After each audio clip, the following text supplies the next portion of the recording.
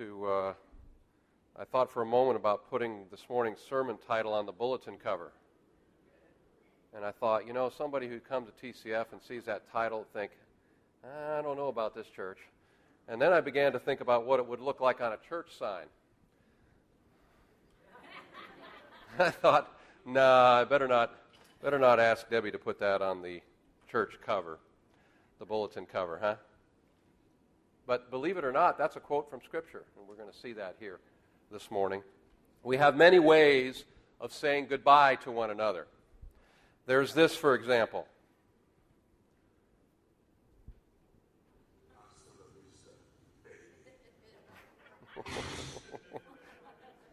Hopefully we don't say goodbye to people that way very often ourselves. And then, of course, there's this other way that many of us are familiar with.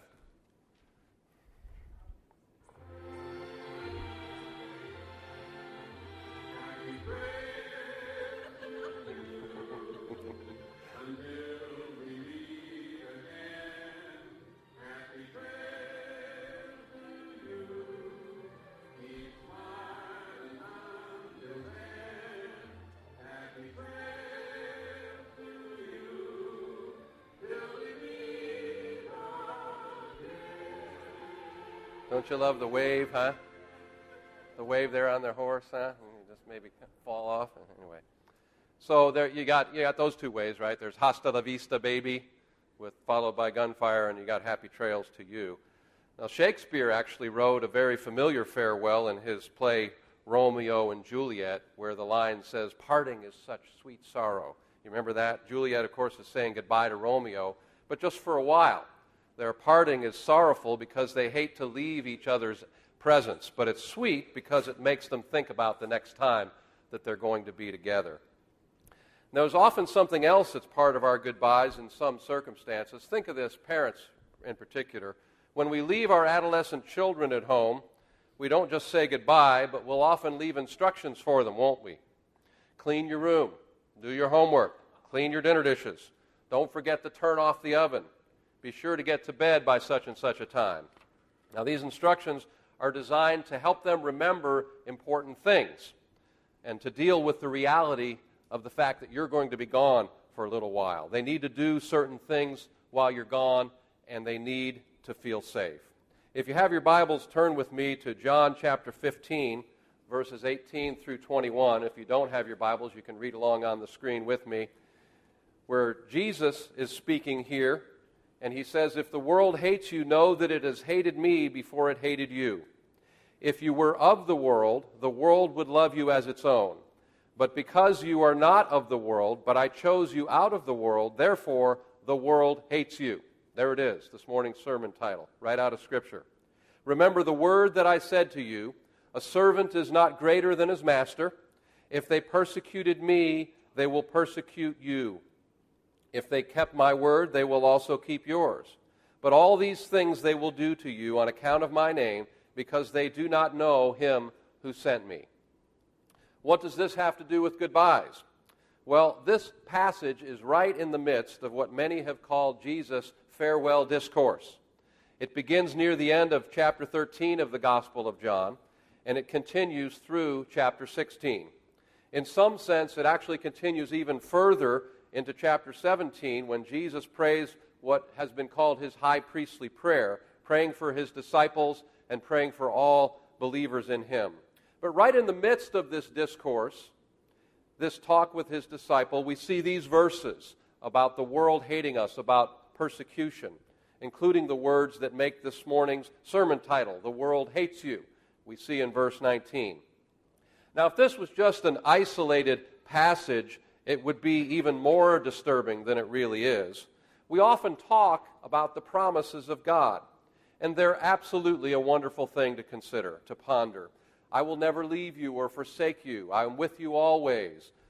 Blessed be the God and Father of our Lord Jesus Christ, who has blessed us in Christ with every spiritual blessing in heavenly places." We've pondered these things from the pulpit before, many times. But when we see things like this, these are sermons that we don't hear very often. These are verses that we don't pay attention to very often. The world hates you.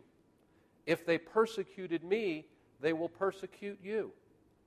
Or when we read in 2 Timothy chapter 3, beginning with verse 12 through verse 13, indeed, all who desire to live a godly life in Christ Jesus will be persecuted, while evil people and impostors will go from bad to worse, deceiving and being deceived. We don't like to think of these kinds of verses in the same sense as the promises of God. And even if we don't classify them as quote-unquote promises of God, we still have to deal with what they're saying about our lives as followers of Christ. Now, let me ask you this question. Is anyone here seeing on the horizon the days that we here in America will see the fulfillment of Jesus' words, that the world will hate you? It's happening, folks. It's happening. Dr. Robert George, a professor at Princeton, said at a prayer breakfast just recently, "My message for you today is a somber one. The days of acceptable Christianity are over. The days of comfortable Christianity are past. It's no longer easy to be a faithful Christian or a faithful witness to the truths of the gospel." Of course, there are many parts of the world where this has been happening for centuries, where this has been daily life, and it's all they've ever really known. So let's not confuse what we're facing, at least what we're facing right now, with what many of our brothers and sisters in Christ in hundreds of nations around the world have really faced their whole lives. Nevertheless, in the West at least, there are some Christians, and including here in America, that are being marginalized, they're being labeled bigots, they're being labeled haters, because Christians take a stand on biblical issues, certain issues which have become cultural flashpoints. And people hate bigots. It's almost about the worst thing you can be labeled, to be labeled a bigot or intolerant. So because Christians are apparently bigots, here's the irony. Now we're hated. One group, for example, the Southern Poverty Law Center, has classified the Family Research Council, which is a Christian group, as a hate group, right along with the Ku Klux Klan.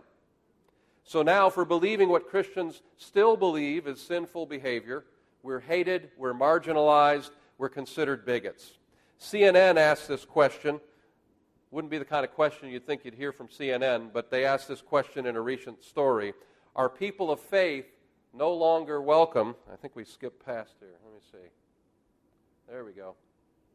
Are people of faith no longer welcome as they continue to hold the beliefs they have held since their foundation? Must they jettison their sacred texts and adopt new views to be accepted as part of society? If they do not, will they be marginalized and demonized even as they serve the poor, care for the orphan, or speak against injustice? Well, Jesus said in this passage of Scripture that we just read that his followers would be hated by the world. Now, we have to be careful that we're hated, if we're hated, that we have to be careful to be hated for the gospel and not for being obnoxious or not for being just simply sinful, not for our sinful behavior. Yes, it's true. Christians have stood against sin in ways that were hateful and ways that were foolish and have had high-profile sinners revealed, making us look like hypocrites. And I believe, as a result, the cause of Christ has actually been hurt because they've in some way become the face of Christianity to a watching world. I certainly regret that. I'm not excusing that. I'm not saying that that doesn't happen. But clearly, it's also true that when Christians call sin, sin, even in the most loving and merciful and gospel-filled way that they can, even recognizing that I am a sinner too, and I am in need of God's grace every bit as much as any other kind of sinner, whatever the sin. Even doing that, doing it all right, some people are still not satisfied. That's because, apart from the Holy Spirit's conviction, no one likes being labeled a sinner. I don't like it. I admit it, but I don't particularly like it. No one likes having a lifestyle that they've fully identified with called sinful. So ironically, because Christians are labeled as haters for identifying certain things as sinful, we are in fact hated by the world. Haters, but hated, just as Jesus predicted. And so Jesus said this, the world hates you. And he said this right in the midst of saying goodbye to his disciples. As I pondered this word today and made in my mind what to me are very clear parallels to our culture today, I realized it would be kind of easy to read this one section of Scripture and despair and become depressed. We're being demonized. We're being marginalized. We're being hated by the world more and more. It's happening quickly, folks, and it's happening right before our eyes in ways that we honestly couldn't have even imagined a couple of years ago. And there seems to be no stopping it. It seems bad to us now. Now, I think the whole cultural drift that we're experiencing now is so jarring to our sensibilities as believers in Christ, mostly because Christian morality, at least, if not the true gospel, has been the majority view in this nation for most of our lives for anybody who's over 30. But even though it feels like our culture is sliding into the sewer, you know what? It really was worse for the disciples when Jesus spoke this word to them. That's hard for us to imagine because, again, we've come from a culture where Christianity and Christian values were at least respected, if not totally honored. But it was worse. So it would have been easy for the disciples to despair. It would be easy for us to despair. It would be easy for us to lose hope, to say, woe is me, to say, if we were the disciples, to say or think something like, Jesus, don't leave us. You can't possibly go now. How can you do this? And of course, Jesus knew this. He knew that his disciples and that we would need some perspective here. He knew that we would need some idea of the big picture. We would need some idea of how to respond as believers in Christ to a world that hates us. So he spent some time with these men he loved, and he equipped them for what was sure to come in their lives. He informed them. He comforted them. He encouraged them. And we, fortunately, have this wonderful record of this in his word so that we too can be equipped, that we can be informed, we can be comforted and encouraged as we face the world's hate in whatever form that comes. The things Jesus said in this extended passage of Scripture are way too numerous to mention. I'd encourage you, if you have a mind to, perhaps read from John 13 through John 17 on your own. There's a lot more than we're going to cover this morning. But let me highlight and expand on just some of them. Remember the context here again. Jesus is saying farewell to his disciples. He's about to go to the cross. Judas has just left to betray him. He's sharing a last meal with them before his crucifixion. And I think this is interesting and important to consider, that Jesus' farewell talk with his disciples was given at this point before his death and his resurrection, and not later after he spent those 40 days with them following his resurrection and before his ascension into heaven. I can only speculate about the reason for that, why now and not then, but can you imagine how much more in despair the disciples might have been if Jesus hadn't said these things to them before he was crucified?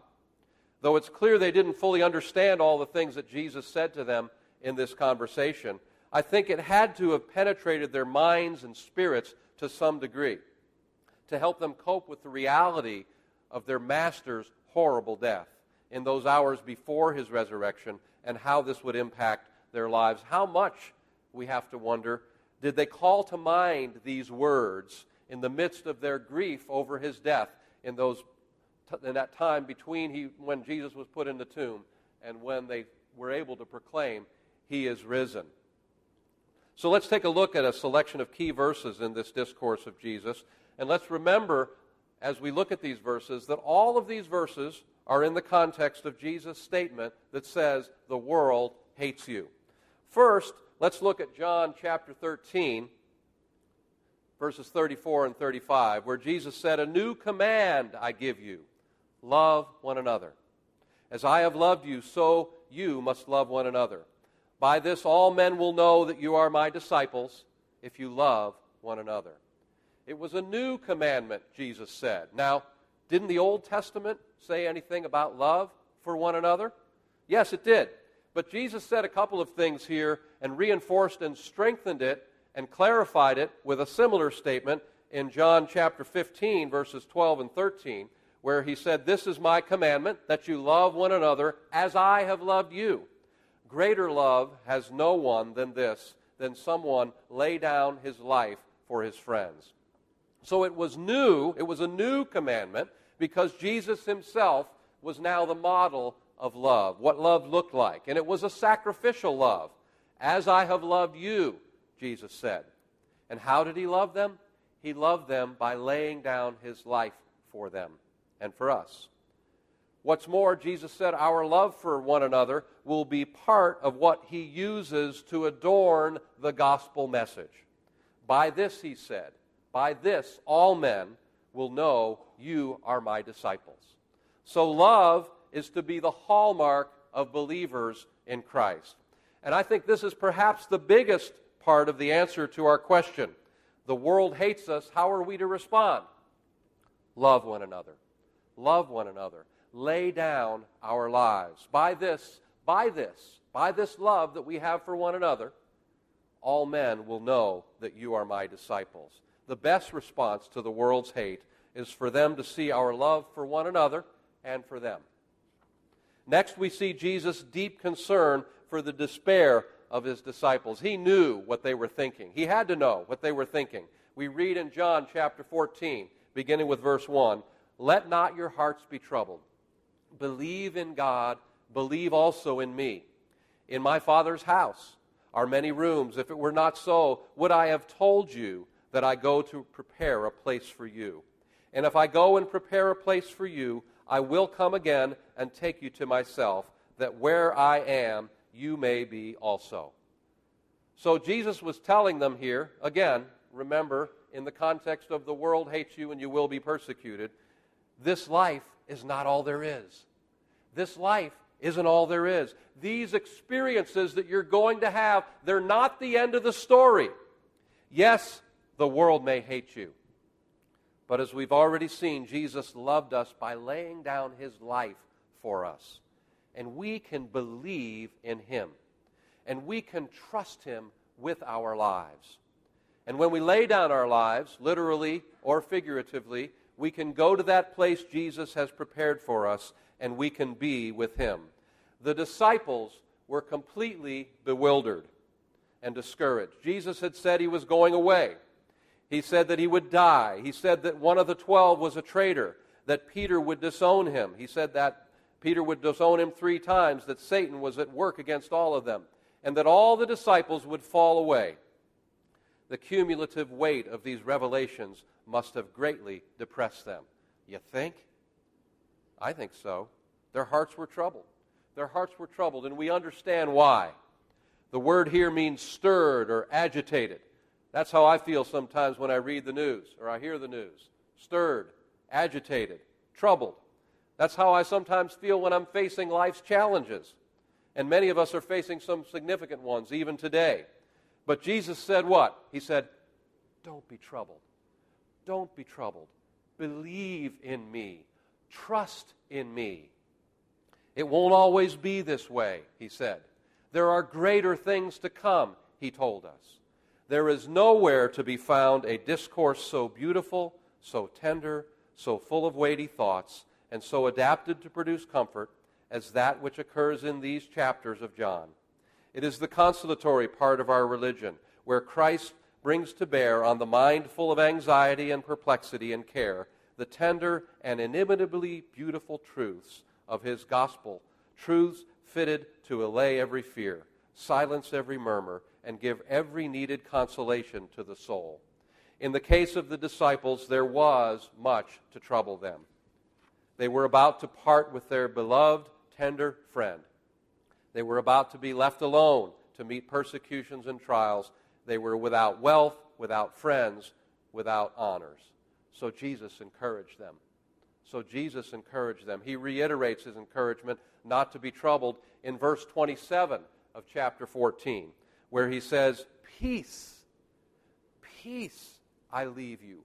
My peace I give to you.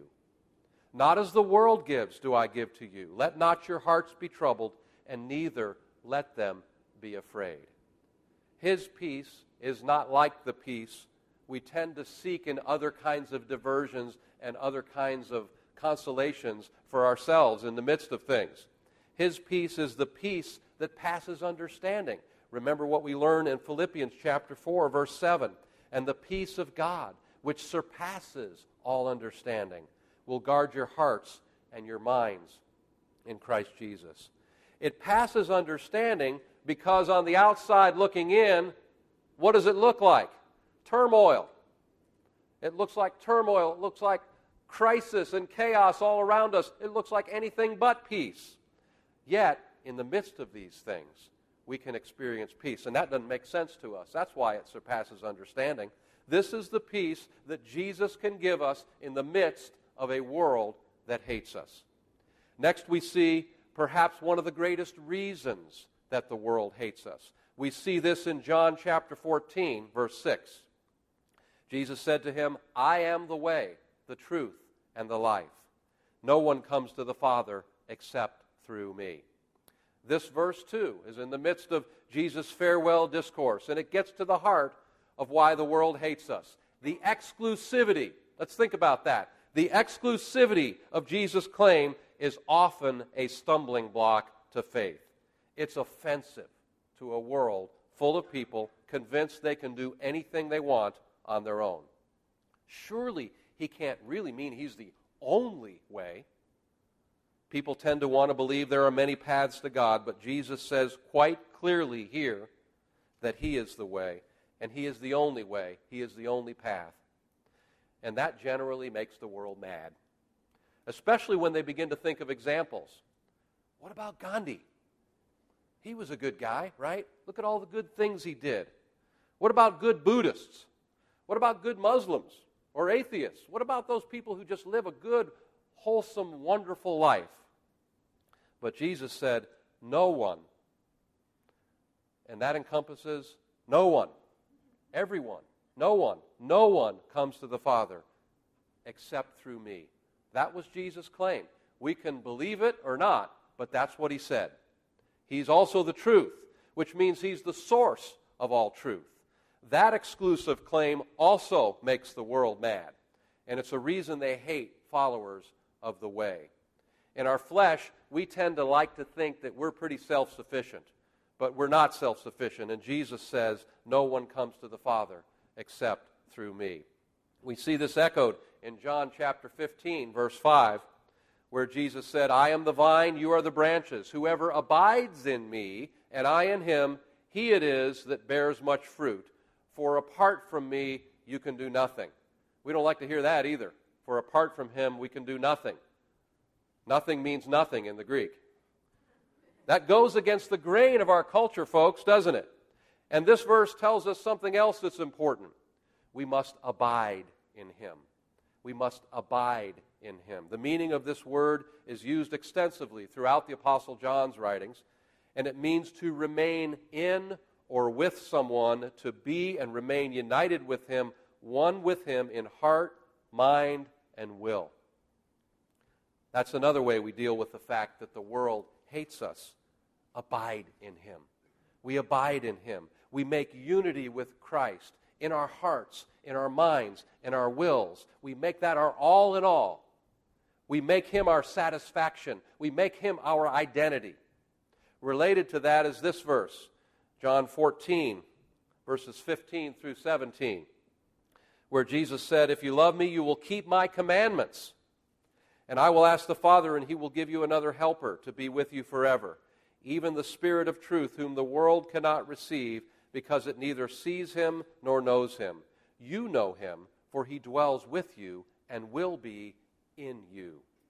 This verse, in addition to reinforcing the idea that we are in Christ and he is in us, tells us something additional about our response to persecution or our response to the world hating us. If you love me, you will keep my commandments. That's what Jesus said. If you love me, you will keep my commandments. It's interesting to me how many people will say they love Jesus, but they have absolutely no problem totally ignoring his commandments. We're not just talking about the Big Ten either, the Big Ten commandments. We're talking about all the things that Jesus said to do throughout the Word of God, all of the instructions He left us in His Word about how to live our Christian life. I remember Jim Grinnell said in a message several years ago that obedience is God's love language. Some of you may have heard the idea of people have love languages. It's the idea that we have love languages based on a book by that same name. For example, some people feel loved when you affirm them verbally. That's how they receive and experience love.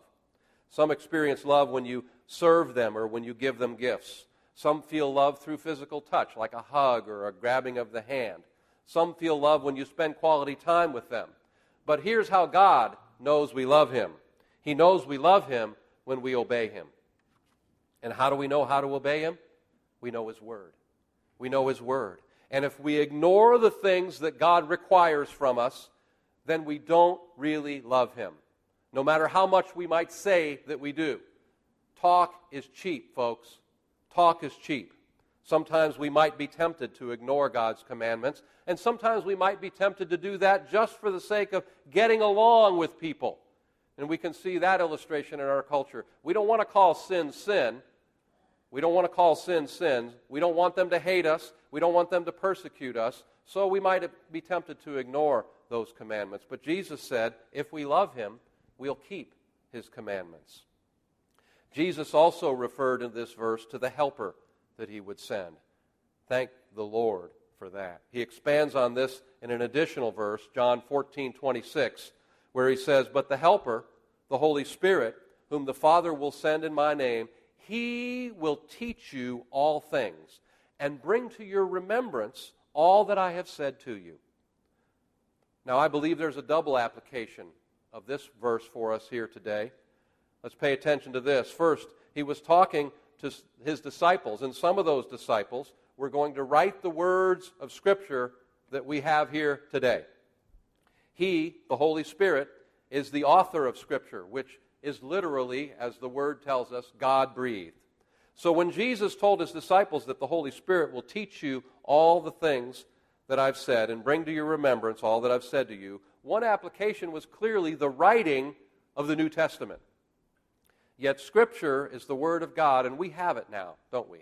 We have the written record of God's Word. So in that way, through His Word, we too have the same assurance, the assurance that God will teach us everything that we need to know. Everything we need to know related to salvation, everything we need to know related to holy living, and to help bring His Word to mind and illuminate the understanding of the Word to us.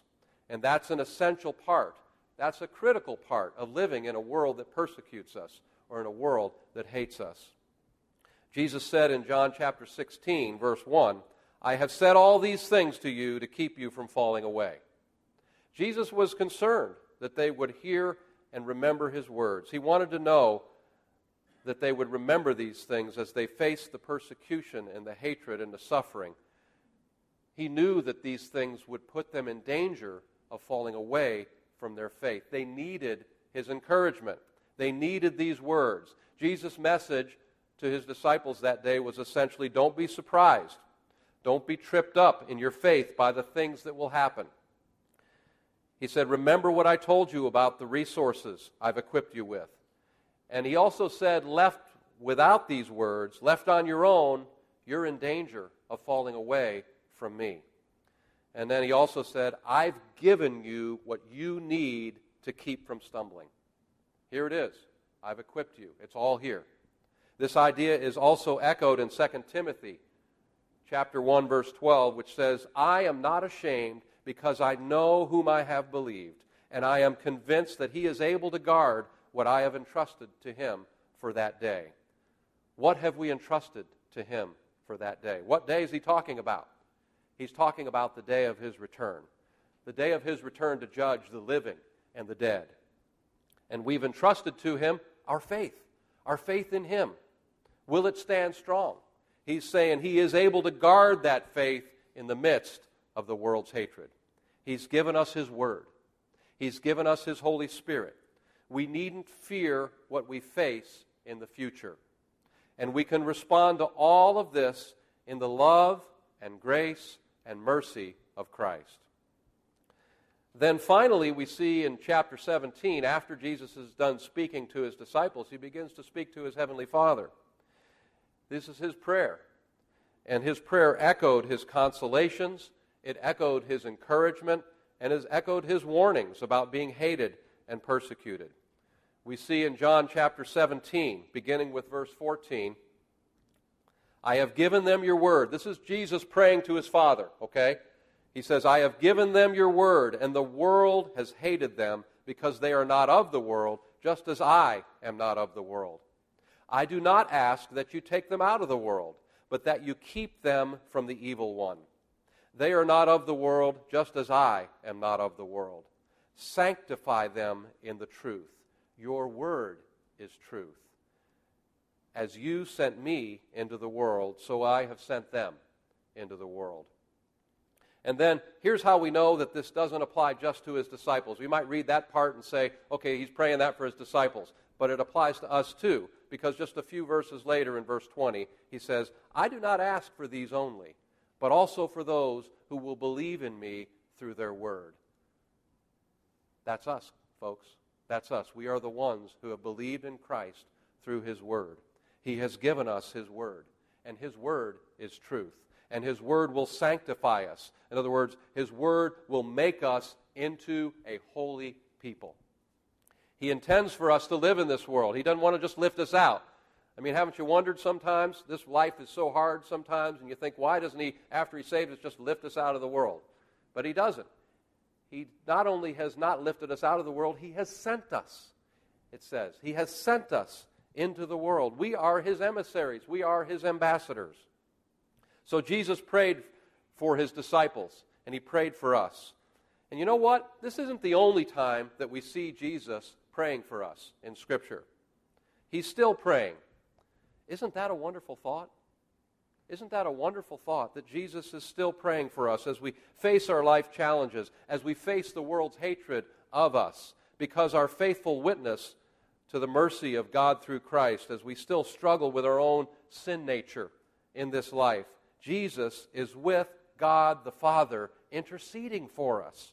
We read in Romans chapter 8, verse 34, who is to condemn? Christ Jesus is the one who died. More than that, who was raised, who is at the right hand of God, who indeed is interceding for us. And then we read in Hebrews chapter 7, verse 25, it says, consequently, he, Jesus, he is able to save to the uttermost those who draw near to God through him, since he always lives to make intercession for them. Them is us, folks. Them is us. Jesus is constantly interceding with God the Father for us. He knows we are frail. He knows that we can do nothing without him. He knows we're sinners. So he intercedes for us at the throne of God on our behalf. So when Jesus prepared to leave his disciples to say his farewell, he didn't say, I'm out of here. He didn't say, hasta la vista, baby. He didn't say, happy trails to you. He didn't say any of those things. Instead, it was one of those good news, bad news scenarios, you know, where you get the good news and the bad news, and which one do you want first, right? Well, he gave both of them, and he didn't sugarcoat the bad news. He spoke the truth to them. He said, the world hates me, and if you follow me, the world will hate you too. But in the midst of this bad news, he left us with incomparably good news too. It's both. That's bad news, but there's good news too. We can have his peace. We can have his word. We can have his indwelling presence through the Holy Spirit. There's much more to this life than we experience, he said. Much more and much better.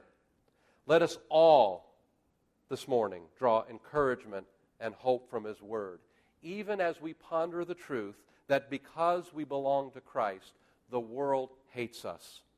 And let us respond to that hate with these passages of Scripture that we just read this morning and we just spent some time with. Let's respond to that with these Scriptures in mind, because Jesus has sent us into the world to be his ambassadors. Hate it or not, he sent us into the world to be his ambassadors. Let's pray. Heavenly Father, we are grateful that you've chosen us. We are grateful because of the grace and mercy of our Lord that we belong to you. We're grateful, Father, for telling us the truth in advance that the world will hate us, for telling us the truth in advance that we will be persecuted on account of your name. But we also thank you for telling us in advance that you will never leave us and never forsake us, that we can experience your peace, that we have your word, that we can cling to these things, Father, and that you've given us a helper to help us remember these things and to help us live holy lives for you, Father God. We don't take these things lightly, Father God, and we trust, Heavenly Father, that you'll bring them to mind. Even as your word said, you'll bring these things to mind when we need to remember them as we face the world that hates us. In Jesus' name, amen.